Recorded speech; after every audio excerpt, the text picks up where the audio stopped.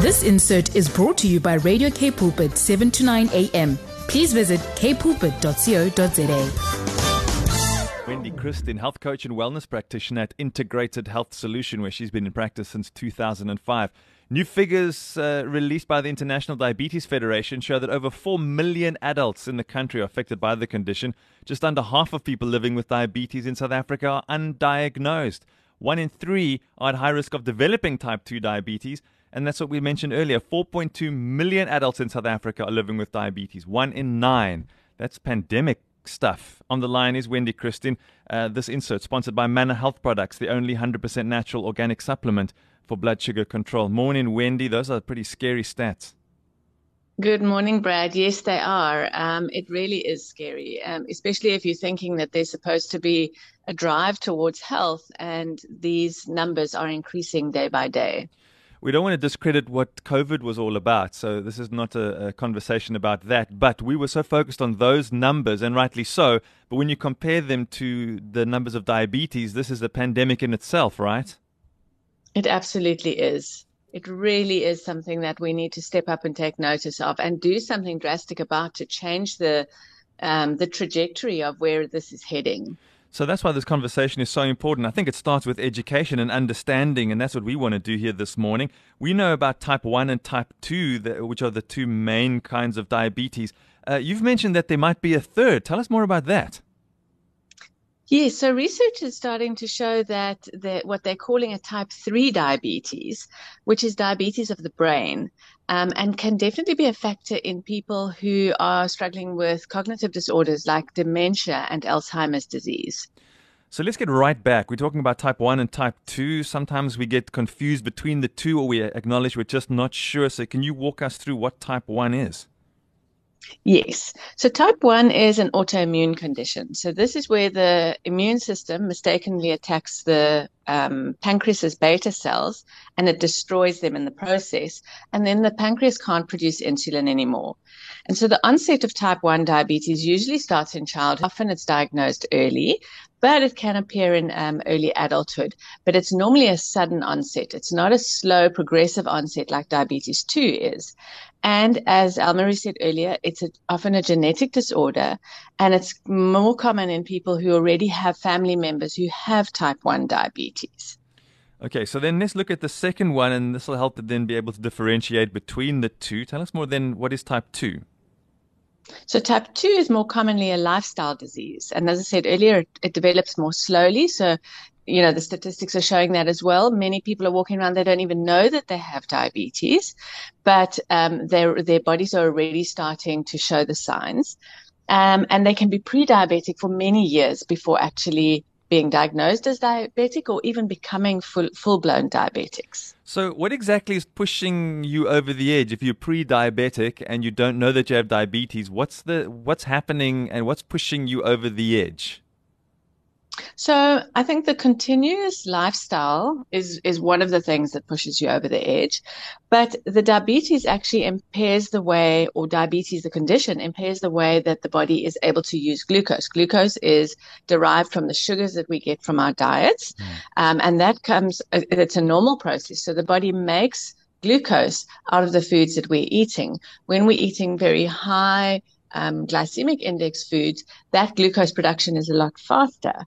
And then the cell receptors become less sensitive to the insulin. So instead of going into the cells to be used for energy, the sugar then starts circulating in the bloodstream. So with a pre-diabetic person, they can still have fairly normal levels of glucose, but their insulin starts to spike. And that often isn't measured until later on. When they have these continually high blood sugar levels, that can cause damage to the arteries and then obviously disrupt the nervous and immune systems as well. Okay, so tell us more about insulin. What is that and where does it come from? Okay, so insulin is secreted by the pancreas, and it's designed to regulate our sugar metabolism. In a healthy person, we will get a spike in our blood sugar. That's very normal. We eat a meal and it triggers the body to release insulin. When it's released appropriately, then the insulin lowers our blood sugar levels, and whatever's left over, the body stores in the liver for later use. If we don't eat another meal in time, then the liver converts that back into glucose, and then the body can use it to maintain a stable blood sugar level.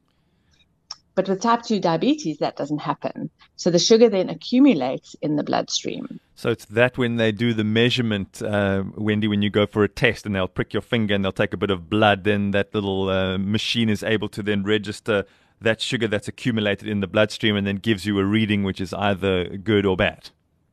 That's right.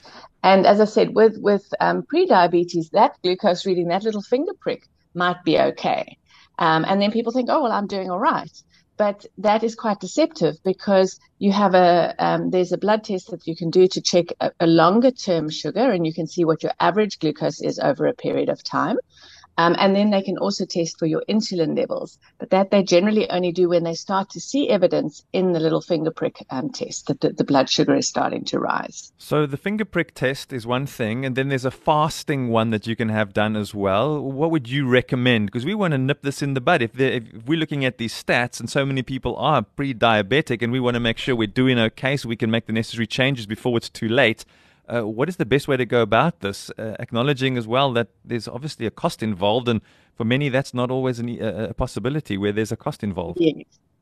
It is tricky because they are expensive. The tests are expensive to do.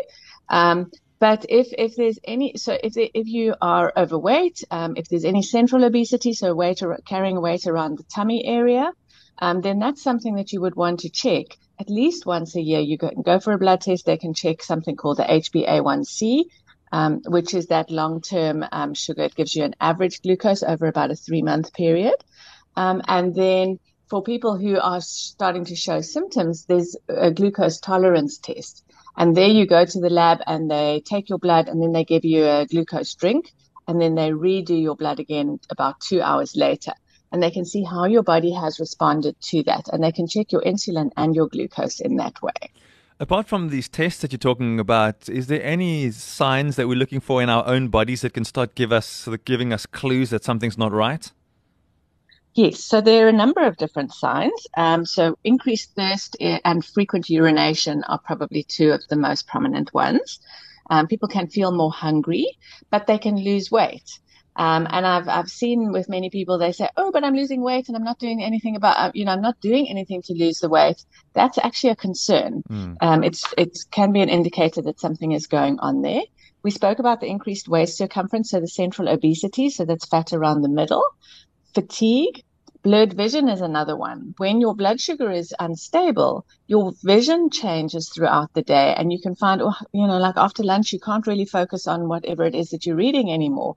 That's an indicator as well. Slow healing sores. So if you have wounds, especially leg ulcers and those kind of things, that can be an indication. Getting sick often, so frequent infections. And then numbness or tingling in the hands and feet. So the nerve endings start to get damaged.